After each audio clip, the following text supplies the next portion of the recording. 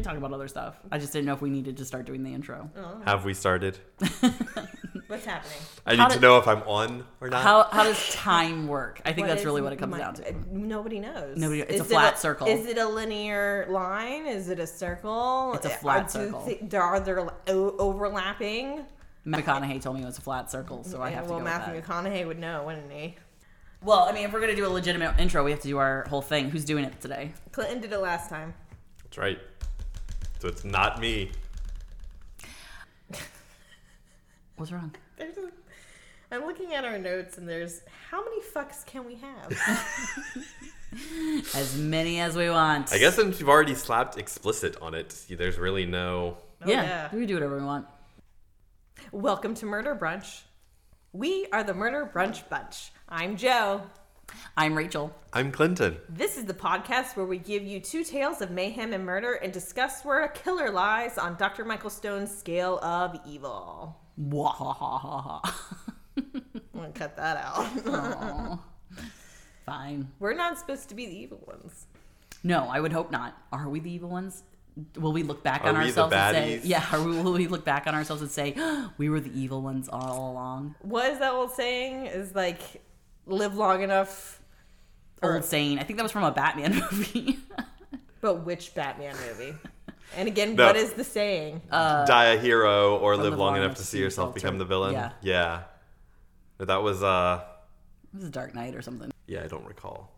I'm But it was something very... I'm pretty sure it was a Batman movie. It probably All right, was. hold on one second. All right. Comfortable? Kind of. I think Clinton's the only one with the most comfortable chair. These aren't bad. I'm not complaining. Aren't you, though? I mean, these are fine.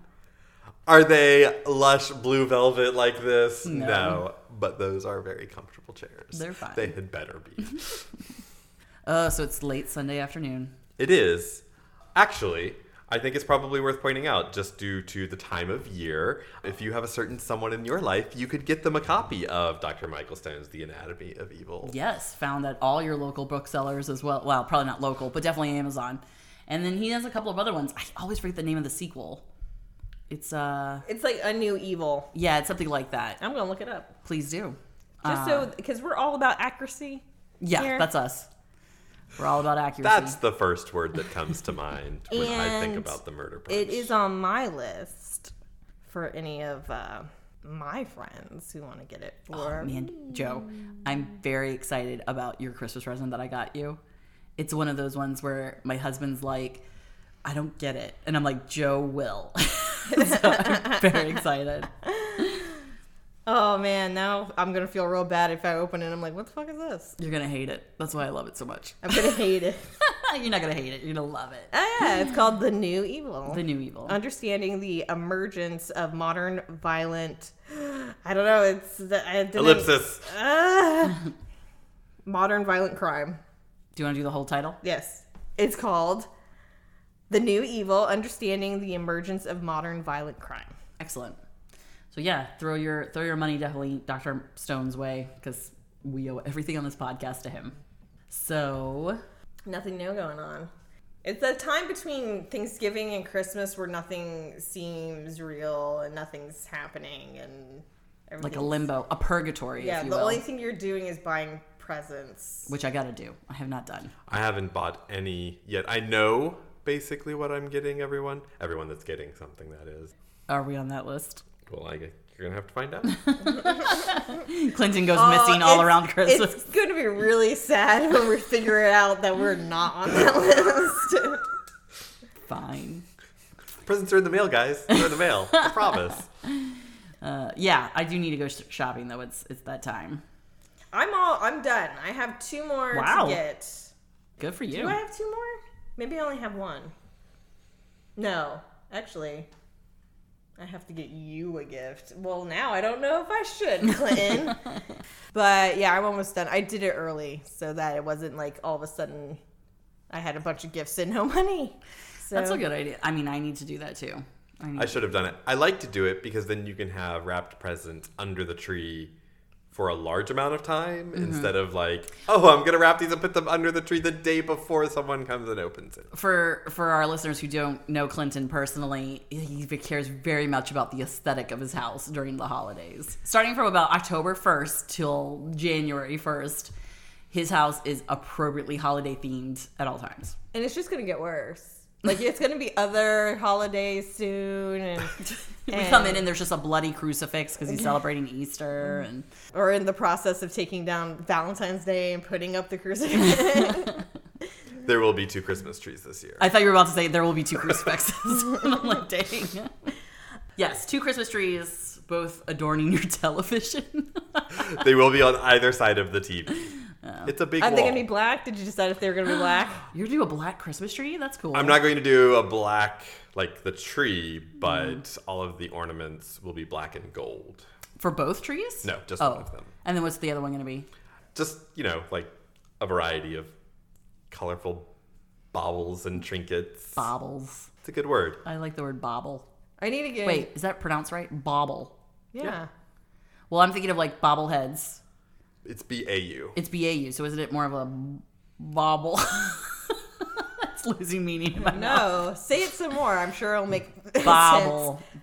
Bobble. You can't say it like a sheep. Bobble. Bobble. Bobble. All right. The little stick that a jester has that has a little head on the end of it, that's called a bauble also. I don't know what you're talking about. Sure you do. A jesting stick. Adjusting stick.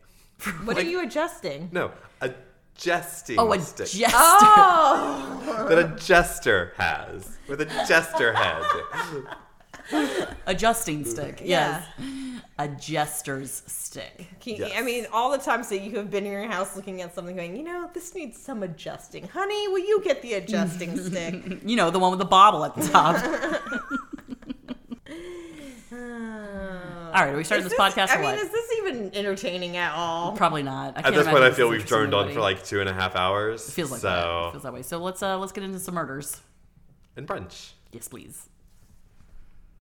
This has been an amazing brunch for one thing. Yes. I liked all the food. I think we all went into it thinking it was going to be a pretty simple brunch, and then it ended up being pretty elaborate, actually. Yeah. I think we're all riding on a major sugar high right now. Yes, Yeah, I a expect lot a of sugar sugar. crash about halfway through this recording. Oh, No, no. you better pay the fuck attention. But we had breakfast sandwiches and sausages and a candied apple. Yes, it was a Granny Smith candied apple or caramel apple. The Oh, yeah, only caramel. kind of apple that should be caramel. Because I think candied apples is actually something different. Yeah, Yes. that is what you're supposed to use the red apple for. And then, do you not have caramel on it? Is it like a No, it's the glaze? candy. It's the red, The hard, it makes it hard. Like a heart. Oh, okay. Yeah. Yeah. I don't like that at all. hence the color candy apple Shut the red. hell up. How dare you correct me? We also had a But the strawberry tart. Oh, yes, the strawberry tart, which was very good. And I brought frozen coffees today. Yes, we have frozen coffees, which is a little... but we did mix in a heavy dose of... There was a heavy dose of some caramel vodka in there. Yeah, they're really good. Because it's brunch. Because it's brunch. I came with the best intention, like, I'm just going to go something non-alcoholic today. And then all of a sudden, there was a bottle of vodka. And what are you going to do then? Appeared out of nowhere, like a poltergeist. However, we have finished that bottle now, so That bottle is finished. We're going to have to get... because that's good. That caramel That's vodka is money good. well It was super spent. tasty. Ooh, it's gluten-free. Oh, wow. I'm just seeing that right now on the label. Added benefit. I wonder...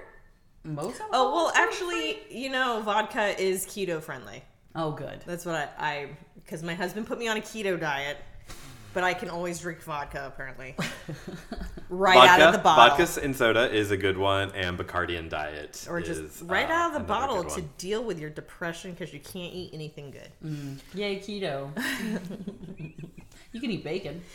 And bacon's delicious. It is delicious. Did I ever tell you about my complete meltdown over keto? I remember you when you had keto flu. I did have the keto flu, which sucked. Everything bad that was associated with the transition to keto happened to me. I had the keto rash, which Yeah. is this itching all over your body, which I did not know could happen. Yeah. And my husband went through keto before me, like 2 months before me, and had none of these issues. Honestly, if Joe had had an insurance policy on her, I would have assumed she was being poisoned.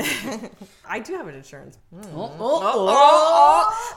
Anyway, so there was one time where I had been on keto for like a month, and for some reason I lost it and started screaming mostly at my husband, but not like at him, kind of just like at the ether and just screaming. And so like you can imagine me at the top of my stairs, leaning over the railing, screaming at him, and then like up to my bedroom, slam the door. That's so Sunset Boulevard. You know what I mean? It's Right? very over the top. And very it's not really me. Rachel's more of the dramatic one. Swishing your, I'm on a diet for a couple hours and I'm doing that kind of thing. But so my husband, at that point, I can only imagine he was like, okay. And he Googled it.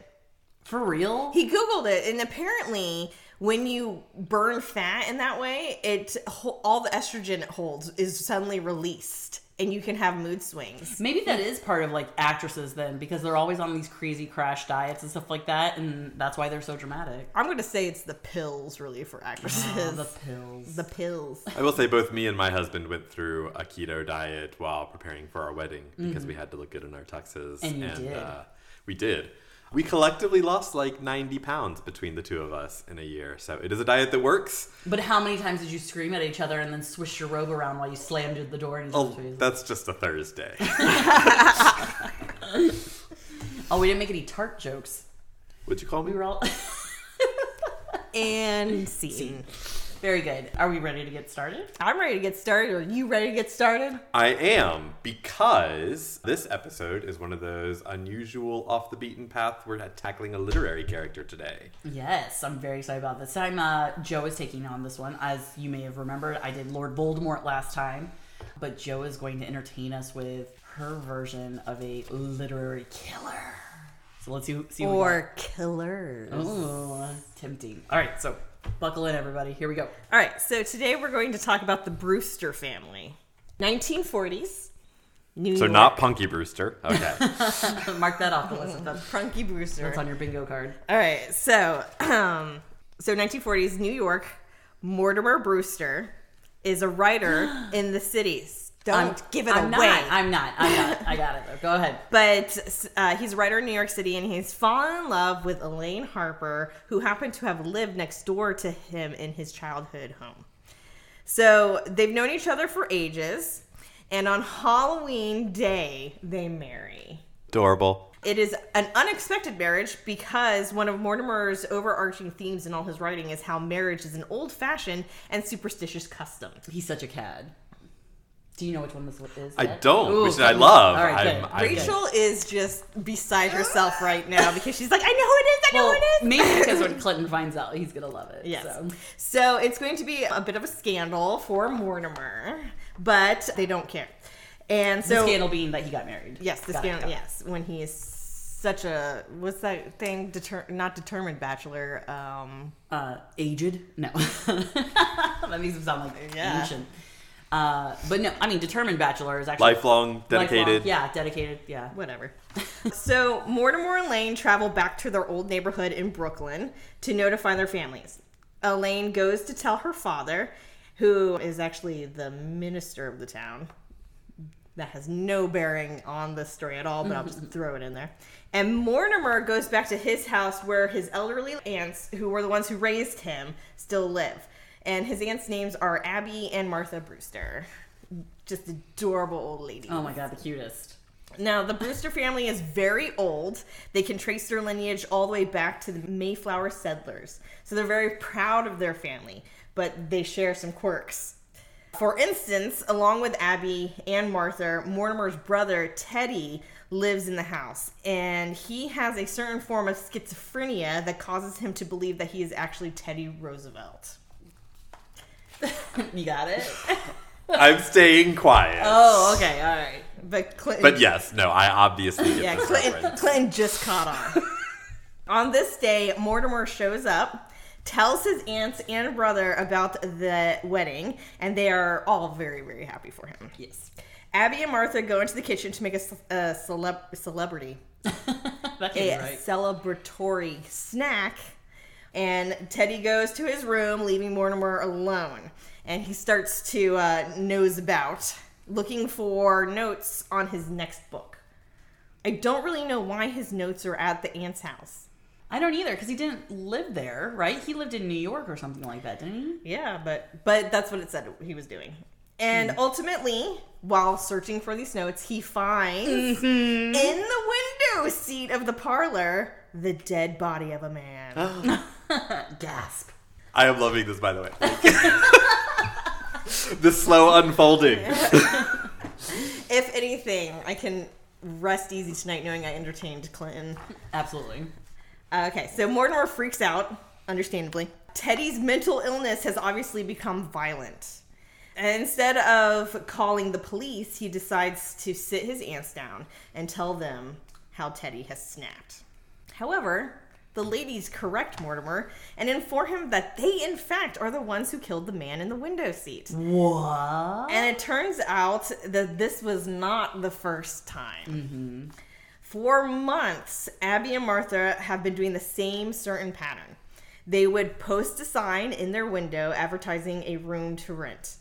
And then, when what they deemed as a sad, lonely bachelor came to rent it, they would give him a glass of elderberry wine with a cocktail. Elderberry, did you say? Sorry, I could not resist. This is lying. I did say that. I would appreciate you not interrupting. Okay, so they would give them a glass of elderberry wine with a cocktail of arsenic, strychnine, and, quote, just a pinch of cyanide. Mm. This would kill them quickly. And then once dead, Abby and Martha would tell Teddy the men were victims of yellow fever who died building the Panama Canal. Teddy would take the bodies and bury them in the dirt floor basement. It was done to end their suffering. Including the man in the window seat, there were a total of 12 victims. That's so many. That is a lot. They even tried to murder a man while Mortimer is there, but he's able to chase off the stranger before anything happens. Which is a really good scene. And scene. Now I can picture the scene, and it's making me laugh. While Mortimer is trying to process all this information, now trying to decide to call the police on his aunts or not, Jonathan, his other brother, shows up. I kind of forgot that Mortimer was brothers with Teddy and Jonathan. Yeah. Really makes you wonder about their parents. I mean, like, the aunts, obviously, there's mental illness there. Hold that thought. All right. Jonathan is considered the black sheep of the family, of the Brewster family. And no one in the family has seen him in years, but he shows up with a friend. It turns out Jonathan is on the run from the law. He's been traveling and leaving a trail of murders behind him. His total is also 12 murders. How convenient. Yes, which his friend thinks is hilarious that his old elderly aunts can do the same amount of murders that Jonathan can. But now the law is closing in on him, and he has to run to the last place of refuge, which is his old family home. His friend turns out to be a dishonored plastic surgeon. I didn't write this down, but I have to say it. I'm not going to say it because it's cheesy, but I'm going to say it. His friend's name is Dr. Einstein. So the plan they had was to go to the home, bury their last victim, and then perform appearance-altering surgery so Jonathan could elude the police who are searching for him. Page 2. Excuse me. Oh my God. Leave that in. I apologize. It's a Okay. little strawberry tart. The aunts find out about his plot and are adamant that no, that will not be allowed because all the men that they buried, all the men they murdered and buried in the cellar were nice men and not criminals or foreigners. Oh. If you just throw some racism in there. Well, it is the 40s. Yeah. Jonathan pulls a gun on the family and then threatens to kill them all.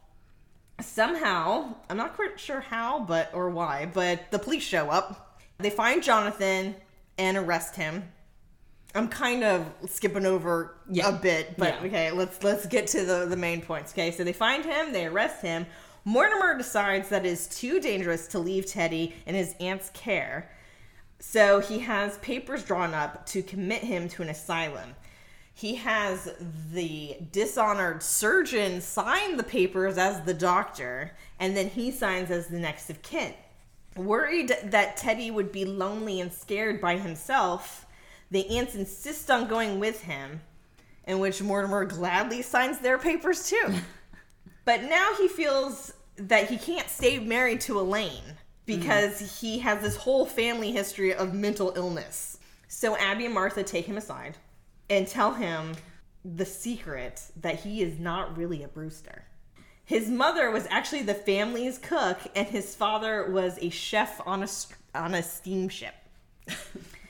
So in the end, Mortimer walks away knowing that he will most likely not go insane. Most likely. Most likely. Jonathan goes to jail as a murderer, which he is. The dishonored plastic surgeon just walks off into the ether, never to be seen again. Ether. Oh, I didn't even realize that. I'm funny. The two killers, the ants, get to live out their lives with Teddy, and they all just leave 13 bodies buried in the basement. Nice. And that is Even the foreigner? yeah. I know. They're outraged. I know. It's not funny. And that is the plot of the 1940s play written by Joseph Lessering, Arsenic and Old Lace. Oh, it's so good too. Like the Cary Grant version of the movie is really, really fabulous. And our very own Clinton did perform in a stage show of this. That was my first community theater appearance. And Rachel directed it. I did direct it, and that's why Clinton has that elderberry wine, because he was the last victim. Elderberry wine. And I watched it. Yeah. But yeah, there is a 1944 movie starring Cary Grant and directed by Frank Capra, which is so funny. It's I mean, like, it's an older movie Capra. or whatever. Capra. Yeah. There was I wrote it down wrong. That's my problem. Capra. Frank Capra. But it is, even now, particularly hilarious. Especially because Cary Grant is always seen as like this dashing leading man, but he was super ass funny. Like, he was really good. I don't know if I've ever seen the movie. It's good. We should do a little viewing party. Yeah. I'd be down for that. It's ass funny. It's ass funny. Now, which murderers are we doing on the scale? We are doing the ants. Okay, that's what I All figured. right. Jonathan would have been... Well, we don't know who he killed or why. Or why. But we've got now, so this is Abby and Martha Brewster. Yes. A body count of 12. 13. No, they did 12. Well, I mean, it closes on them killing the doctor guy. That was me. The last guest to come into the Yes. house. I mean, I guess you died. I mean, we don't know, right? No, I do know. They hand me the wine. When I looked up how many, I wrote down how many men die Okay. in Arsenic and Old Lace. It was a total of 12. All right. Then we will go with, not that 12 or 13 is going to tip the scale No. one way or the other. Because as we know... Yes. So this is Dr. Michael Stone's scale of evil, which ranges from 1 to 22, with 1 being justifiable homicide, and 22 being psychopathic torture murders with torture as their primary motive. It is not always about quantity. It is more the reasoning behind the killing. If you want a little bit more information about the scale, because we've had a couple people inquire about it, you can find all that information and even more in Dr. Michael Stone's book, The Anatomy of Evil. Yes, and this is available on Amazon or wherever you get your books. It's very popular. It's very good, so we recommend it. So what levels do you think the ants are at? Okay, so I have 2 levels that I'm kind of hovering between, and that is level 15, psychopathic cold-blooded spree killers or multiple murders, or level 16, psychopaths committing multiple vicious acts. Now, I will say this, okay? This one was harder than I thought to place because there's no malice. Yeah. Okay. It's true. And so what I did was I looked up where Dr. Michael Stone placed other angels of death. Yeah, I was just thinking that too. And he placed them on 16. Interesting. Now, however, I don't know if that actually works for us because, again, those people always murdered because, well, actually, I don't know. I can't say always. That's a very broad brush, right? But it is one of those things where they see that men are suffering in their eyes, right? They're suffering. And so they're just trying to relieve them of that horrible life that they're leading. And that's what Angels of Death, some of them, that's their excuse. That's what they believe. That's their motive. Right. So that's why I'm leaning more towards a 16. I actually would lean more towards 15, except for the fact that it includes spree murderers. Because to me, spree is always very many in a short period of time. But it didn't take them very long to murder. So it's not like they kept these people for months, getting their trust or anything. That is true. The guy walked in. They said, "How do you do? Here's some elderberry wine. He's dead. Go bury him." Elderberry, did you say? Okay, that's very true. That's very true. And also, 16 has multiple vicious acts. Makes me think that they enjoy the act of murdering more, like chopping somebody up or something like that. And this was very much like, we have poisoned you. We bury you in the basement. That is good because other angels of death, right, always seem to stem towards like a narcissistic thing where they want the attention of taking care of these sick people or watching them die. Yeah, or watching them like die. And that has no bearing in this story. Right. The ants are doing it purely because they want to help people, as misguided as that might be. Which, to me, definitely puts them in the mind of psychopathic, right? Oh, yeah. Because they're definitely psychopaths. Yes. And I kind of like the cold-blooded reference for 15 because they are so calm about everything. Like when Mortimer finds the dead body, he's freaking out and everything. And when he tells them that I think Teddy's killing people, they're like, "No, dear, let's get another cup of tea and talk about all the people we've killed." So they don't really... It doesn't affect them. It makes you want... Like, because they talk about their very first murder, too, and how it wasn't difficult or, like, to make the decision to do it. Oh, yeah. You could argue that, aside from the fact that they died, they didn't do any vicious acts. So I think I am also on team 15 on this. Also, not knowing exactly how arsenic kills people, as far as I know, I think it's a fairly terrible death. The story, the play, the movie, whatever, puts it in a much more... They literally like go to sleep and die. Also, it's not just arsenic. They have strychnine, they have cyanide. Yeah, it's a whole there, cocktail. So I mean, but it's to give you the idea that they're not doing anything that's going to put you in pain. Yeah, they just want to kill you. Mm-hmm. They want to relieve you of your suffering. Yeah, so I think I would definitely lean towards 15. I'm looking at some of the other levels just to see if there's anything that's a little more. If you could say you're a nice person and also a killer, like, which is not something that I... Well, the other one is, I'm looking for where it is on the scale, but those who only murder when cornered, which is 12, is kind of the closest I can get to that, but they weren't really power-hungry psychopaths. No. And they weren't cornered. And they didn't rob the victims. They didn't do, like, they literally just found, I don't know, homeless men and murdered them. Yeah, like drifters or whatever. But I mean, it's not even like they're homeless. They have money to pay down for rent. That's true. They're there to get a room. Yeah. Yeah. I guess we're gonna go for 15 for the Brewster ants. Sounds like a 15 to me. I like the 15. Clinton, 15 it is. Put it on the board. On the board, we will not discuss who falls at 14, but should be at 16. And then we also had another 16. Winston Mosley was from one of our previous episodes. He was also a 16. Well, this one is a 15. Oh, I'm sorry. So, but I guess Winston would be the closest. Yes. Since Peter Manuel is contested. But this is our first lady killer, right? Yeah, we got, that's what makes this one fun is one, it's ladies, and it's a pair of them. And they're elderly. And lovable. Mm-hmm. Can I say my favorite quote from it, though? Please. And I'm going to paraphrase a little bit because I forgot to write it down. But it says, the ants are talking to Mortimer and they say, "Oh, yes, mental illness runs in our family. Why, it practically gallops." Yes. Such a good play. Oh, my gosh. If you get a chance, if you ever get a chance, even like go like a good community theater or whatever, go see it. Yeah, it's so funny. Or just get the Cary Grant movie because it is. Oh fabulous. Yeah, do that instead. Get the Cary Grant. No, support your local arts. Oh yeah, that too. Do both, except during COVID. All right, are we ready for story 2? I'm ready for story 2. Clinton, are you ready for story 2? I am ready for story 2, though I could dwell on arsenic and old lace for a while. Okay, so can I just say one more thing? Yes, please. I don't know at one point the idea came into my head to do this, but I do remember like it came into my head and then I had to have that moment where I like looked up to the heavens and was like, yes, this is such a good idea. And I was so proud of myself. To be fair, I think the Brewster sisters are very complicated killers. I mean, there's a lot of like, to be that cold-blooded and yet still delightful, like very charming, wonderful ladies. Yeah, I mean, it is one of those things where the whole family is just cracked. Yeah. Oh yeah, that is true. I had forgotten about the adoption part at the end. Yeah, that's so good.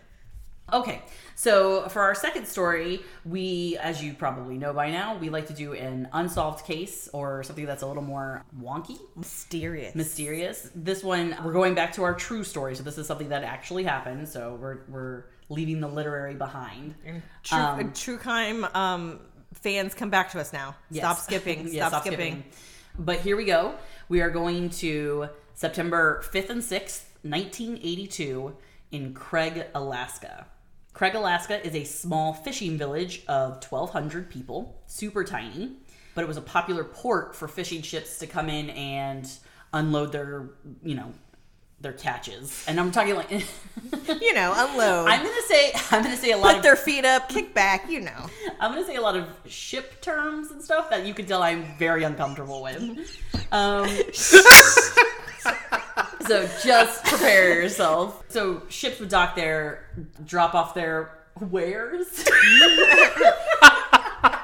Their fish. Their cargo? Fish. Yeah, for the canneries and stuff like that. So anyway, here we find skipper Mark Colthurst and his pregnant wife Irene. They're both 28, along with their children Kimberly 5 and John 4.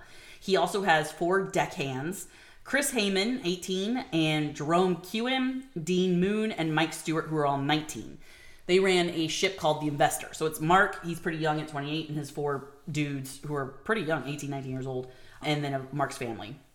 Mark was a really well-liked young skipper. He owned a real cool boat, apparently. It's like the Investor was really nice, very state-of-the-art, and it was notable that he was young and had such a nice boat. Yeah.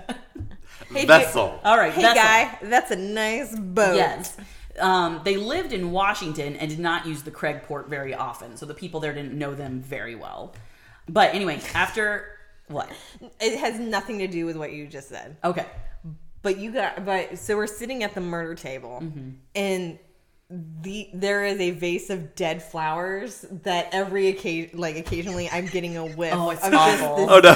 It is terrible. They smell like ass. I mean, seriously. It's Yeah, so bad. no, I apologize because I did the same thing. I looked up and I'm like, Who is what is? Oh God. And there's that split second where is it me? Is it me? Yeah. Do I smell like ass? No, but it's okay, definitely and I fine. No, apologize. those are- No, it's fine. I think 2-week-old Yeah, sunflowers. it should have been addressed earlier. They're very sad Yeah. flowers. I'm going to take a picture and put them on our social media. They're for you. perfect for a murder brunch. Okay, so anyway, the Colthurst family show up in the Craig, Alaskan port to drop off their salmon. Oh my God, guys! And this is Rachel, slow down with the boat references. I'm not getting it. and it's like a huge load of salmon. Like he made like $30,000 off of this one trip. So that's a big deal. This is like I'm gonna start using that as when Jesus. people start lying to me and go, "That is That's such a a load of huge salmon." load of salmon." Okay. So after unloading the salmon, 2 of the deckhands went into town and allegedly bought some drugs off a former deckhand, John Kenneth Peel. So there's a guy in town named John Kenneth Peel who used to work for Mark, who I guess also sells weed. That's what I'm assuming the kind of drugs. This is a weird little tidbit in the story. I'm not sure if it exactly happened this way, but This is in the 80s, right? This is 1982. Yeah. So it's what? It's got to be either weed or coke. But these guys were pretty young, so let's go with weed. Who knows? Anyway, Cheaper. calls were made home. None of the relatives who received calls from the boys, the deckhands, or from, I believe Mark also made a call home, sounded out of the ordinary. Everything sounded fine. Colthurst didn't have any cash on him. Even the $30,000 he got from the salmon, he wouldn't get until the end of the season. It's all part of how they do payments for this kind of thing. So he cut a check for cash from a friend so that he would have money so they could go out to dinner that night, because it was also his birthday. It was a celebratory dinner for his birthday. So he didn't have any money on him. And I'm saying this to set this up that the motive for the murder we're about to hear about is very strange. Like, where did it come from? John Kenneth Peel, the gentleman I had mentioned earlier, was reported seen at the restaurant, but he denies he was ever there. When they got back to their ship, the Investor, there was a loud party going on at a neighboring ship called the Decade, and there was a bit of a storm going. So it was a very loud night. But here's the weird thing. To get onto the Investor, you had to cross 2 other boats because of the way they were docked. You had to walk across their boats to get into, I guess this is common. Okay. But nobody reported seeing anyone cross the Decade to get into the Investor other than the family. You know what I mean? But there was a party going on. So who was at this party? It was this whole huge who's going to thing. pay attention to somebody walking around? Right, exactly. The next morning, a crewman on the Decade saw the investor drifting, and their lines were left on the dock. So the boat is like drifting out into the little bay area, and they had left very expensive lines on the dock, which was odd. But the Decade was like, we're going to just hold on to those till later or something like that. Or they're ours now. Yeah, they're ours now. They waved to someone in the pilot house of the investor, but they don't know who it was. And this person waved back? Yep, was like, hey, how's it going? As they're drifting out a little bit. The Decade radioed them to apologize for the party, because that's why they think they were drifting out, was to get away from the party because it was so loud and they had the kids and all of that. But no one answered when they radioed. People report seeing a young man buying 2.5 gallons of gas after boarding the investor's skiff. So the skiff was like a little boat that was part of the investor. He had drove it into town, and Craig got 2 gallons of gas. People saw him, and then had gone out to the investor. And meanwhile, the investor itself was moored off of Fish Egg Island, which is a mile from Craig. So everyone thought it was odd that the investor was moored while everybody else was heading out to go fishing again. Like all the ships that had come in to drop off their loads were heading back out to go fishing, but the investor was staying at that Fish Egg Island. A fog had come into town and had lifted periodically throughout the day and everything. So now we're the morning after of the party and everything like that. At 4 p.m., people start to notice smoke coming from the investor. There's a ship, I believe it was called, for some reason I didn't jot this down, I believe it was called the Casino. They're racing over to see what's going on, and they pass the skiff, and there's a man in the skiff. And they're like, hey, is there anyone on board the investor? And the guy says, yes, there are people on the boat, and then he takes the skiff into Craig. That man talked to at least 3 people on the dock before just disappearing into the fog. That guy got off the skiff, talked to 3 people on the dock, and then just walked away, never to be seen again. He was most likely our killer. The murderer was sailing the boat with the victims in the boat and then set it ablaze the next day. All right, so here's what happened. Witnesses said the man was either 20 or 21 years old with light brown or blonde hair. He weighed 150 to 160 pounds and was wearing glasses and a baseball cap with a logo on it. Since the man was seated in the skiff, witnesses couldn't guess at his height. But I was thinking the people on the dock should have been able to, and he got out of the boat. Anyway, but when authorities finally got to the boat, they were able to retrieve the bodies of Mark, Irene, and Kimberly. So Mark, his pregnant wife, Irene, and their daughter, Kimberly, 5. Oof. They had multiple gunshot wounds with a .22. Yikes. But the fire could not be stopped. And the city of Craig, the town of Craig, really, because remember, there's only 1,200 people who live in this town, did not have the capability to stop the fire on the water. Like they had... You have to read some of the articles that I have in my sources, because they reached out to neighboring towns to help. They had people, they were having ships come in with like extra pumps or something like that. And anyway, it just kept coming up ablaze. And of course, it's not in the town or anything like that. It's far enough away that it's not actually going to damage anything in the town. Right, that is true. But they were trying to save the people who were right. But it was too late. So the fire kept coming back. When it was finally abated, Jerome, one of the deckhands, was identified by fragments. That's how it's described. And they think they found remains of Christine and Mike among the wreckage, who were the other deckhands. They were never seen again, so they were presumed dead. Little 4-year-old John was never found, and they believed he was just too small and was consumed by the fire completely. Oh, God. Yeah. That's dark. Yeah, it's pretty bad. Okay, so let's talk about the investigation, which some people believe was botched, and then some people believe it wasn't. But anyway, so they couldn't stop the fire, as I mentioned, until the day after. So that means most of the forensic evidence was gone. They couldn't even really be sure of how many victims were on the boat. They were just going on what Mark had as his manifest, like who he had on his boat, the 4 deckhands, his family, and that was it. When the responding officer was informed that the skiff was seen leaving the burning boat and was tied at the cold storage dock, he examined it briefly, but decided the rain would have washed away any fingerprints, so he didn't bother to impound the boat and look at it more closely. That seems... Yeah, that one's really... That is an error in judgment. And apparently the officer didn't even realize the skiff in question belonged to the investor. So he just thought it was a random skiff. I guess, yeah.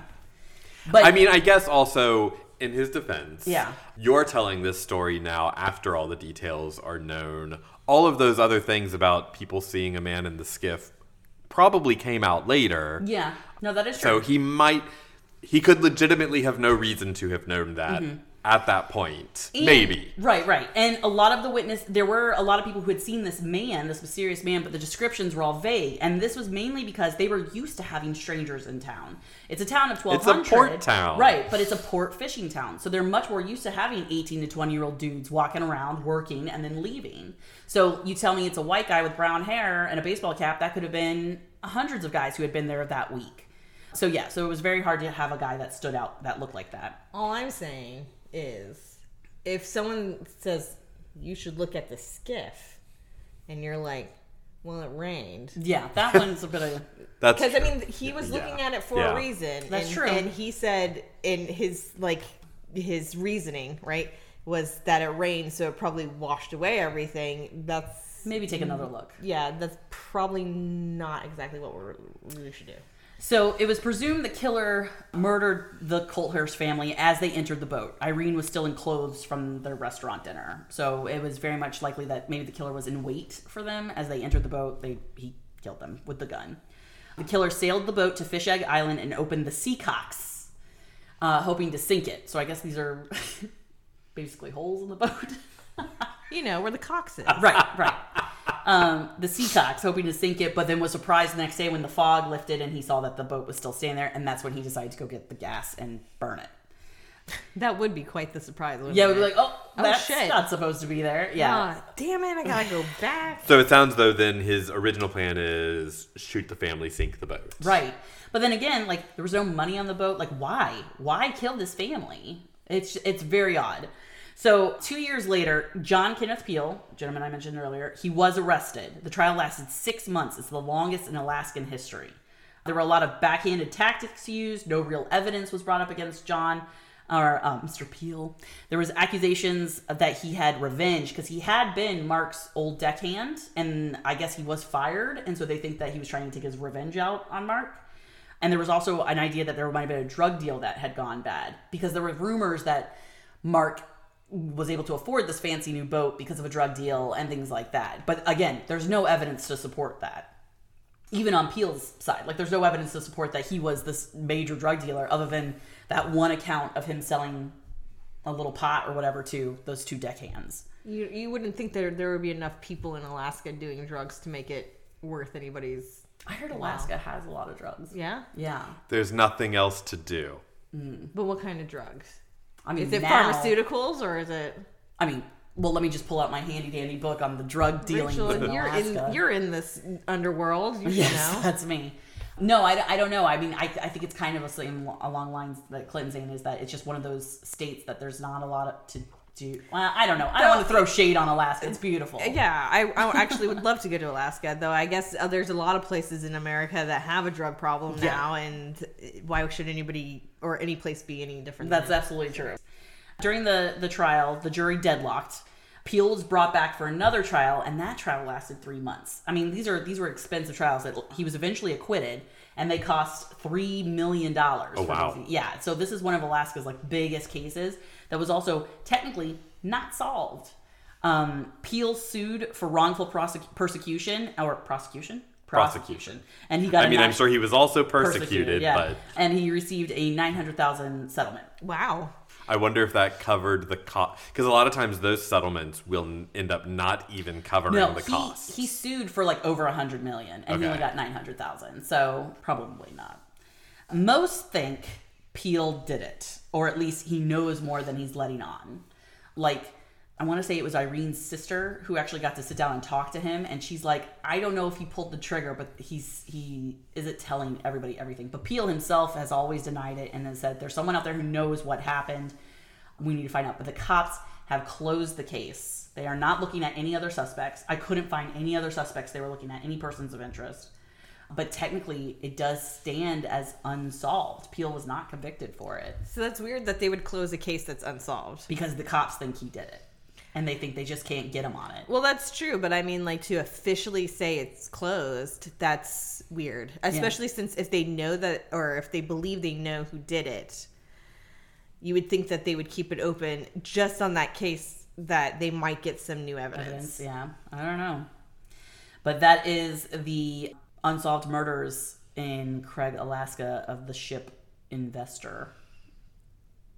Yes. That is how I want to end this. That is the title in which I gave this story. The very sad story of the crew of the ship Investor. I mean, it's very sad. He had his whole family on that ship. The wife was pregnant. Those 4 boys were so young, 18, 19. 2 very, very small children, too. Yeah. That's just having revenge of being fired seems like a very flimsy reason. To kill the whole family. To kill a pregnant woman and 2 very small children. I think and again, this is, armchair detective, armchair psychology that we do on this podcast, obviously. I think it was a robbery gone bad. I think someone got on this fancy boat hoping to find some tangible goods they could take. And there wasn't anything. Mark had the boat and his family, and that was it. And then the family came back before they expected or something like that, and they just started shooting everybody. Wow. That's what I personally think. I don't think it was some kind of weird... The only thing that's weird to me is that the killer had the gall to wave at someone as they were floating by. He had the gall to go to a gas station and be seen by people while he was getting gas, to light the boat on fire, things like that. See, I don't think I could buy that it's just a robbery gone bad, because it would take a certain level of psychopathy. Yeah, psychopathy to be that cool. First of all, murder, it's not just a man or a woman coming at you. It's a pregnant woman. It's 2 children under 5 who are not going to, even if they're questioned by the police, they're not going to do anything, And also to control that many people, especially if there are other deckhands, young men who are, in good condition, obviously, if they're working on a fishing boat. And they were really close to a party that was going on. There's just the capability of a lot of witnesses. And then to go back. Yeah. That takes a certain because he would have had to onto the boat. Yeah. Kill people. Yeah. Leave. Well, get gas. Bring it back out there. So he'd get on during the party. Right. Kill everybody. Float the boat out. Right. Get it over to Fish Egg Island. Take the skiff to shore. Wait to see the ship is not sinking. And then get gas and go back. And then go back, set it on fire, and then leave it again. And then run into someone and say, yep, there's people on that boat. Gotta go, bye. And then talk to people on the deck or whatever. Dock, thank you. You would think that if it was a robbery gone bad and it was someone like, oh crap, I made a mistake, and he would try to get away in the night. But it was the next day. Next morning. So he was actually there with the bodies. You would have to be there with the bodies for hours before he actually got away. And as far as I can tell, nobody thinks it's a resident of Craig. It would have been a stranger who was in town who did this and then left. Unless you're of the mind that it was John Peel. Maybe John Peel hired somebody. But then again, what is the motive? What is the motive? You're not motive. Unless he also thought Mark had money, and he's like, well, not only am I taking out an old boss, but I'm also getting money out of it. I don't know. But then again, that I don't think it's good, because that means that he would have split money with his hitman, right? And so the hitman would have been like, I didn't get any money out of this. I'm telling the cops everything or whatever. Also, if Peel was a former employee or deckhand or whatever, he would know how they get paid and know that they wouldn't have been paid yet. Mm-hmm. Yeah, I don't know. It's a tricky one. Yeah, that's quite the mystery. Whoever was involved just literally walked into the ether. Especially considering, the thing that's most shocking to me is there's, what you said, 1,200 people? Yeah. That should be easy to catch someone. Well, again, that's why it has to be one of the strangers that just visits that port for a few days and then leaves. Yeah. But even that, it should be very easy to identify who is present at a time. Like keeping logs of who's there and everything. But that's the thing that I was just about to say. It's a weird concept to be someone who has no identity walking through a town that you've never been in, and having that certain level of being anonymous. If you would assume that they knew which ships were in that night, they could pull out the list of the crewmen of all of those ships, question all of those people. Was that even done? I don't know. It is the 80s. I'm not sure. Were there people traveling with nom de plumes? I don't know. But it's really sad and awful, and it feels like it should be able to be solved. But don't they all though? Well, but then again, the cops are so tunnel visioned that it was John Peel, and I don't know if it was. It just doesn't feel. I don't know. Again, we're just spitballing here, but it just doesn't feel like it's him to me. And perhaps we will never know. Perhaps we'll never know. It's sad. So. Okay. All right. Those were our 2 stories today. Oh, sources. Oh, yes. Let's say our sources. So for my story of the Brewster family, I, of course, my only source is the 1941 play Arsenic and Old Lace by Joseph Lessering. Oh, and I did get a little bit of information from IMDb.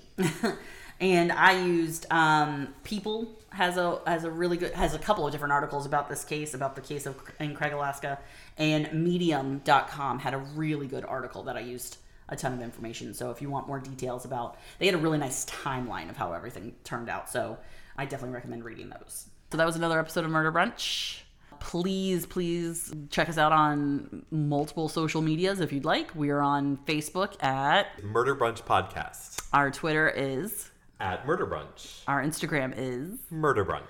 Our website, murderbrunchpodcast.com. And our Gmail, if you'd like to send us an email, murderbrunchbunch@gmail.com. Awesome. Remember to review, rate, and subscribe. Until next week, join us again for more mayhem. More murder. More snacks. Bye. I still like it.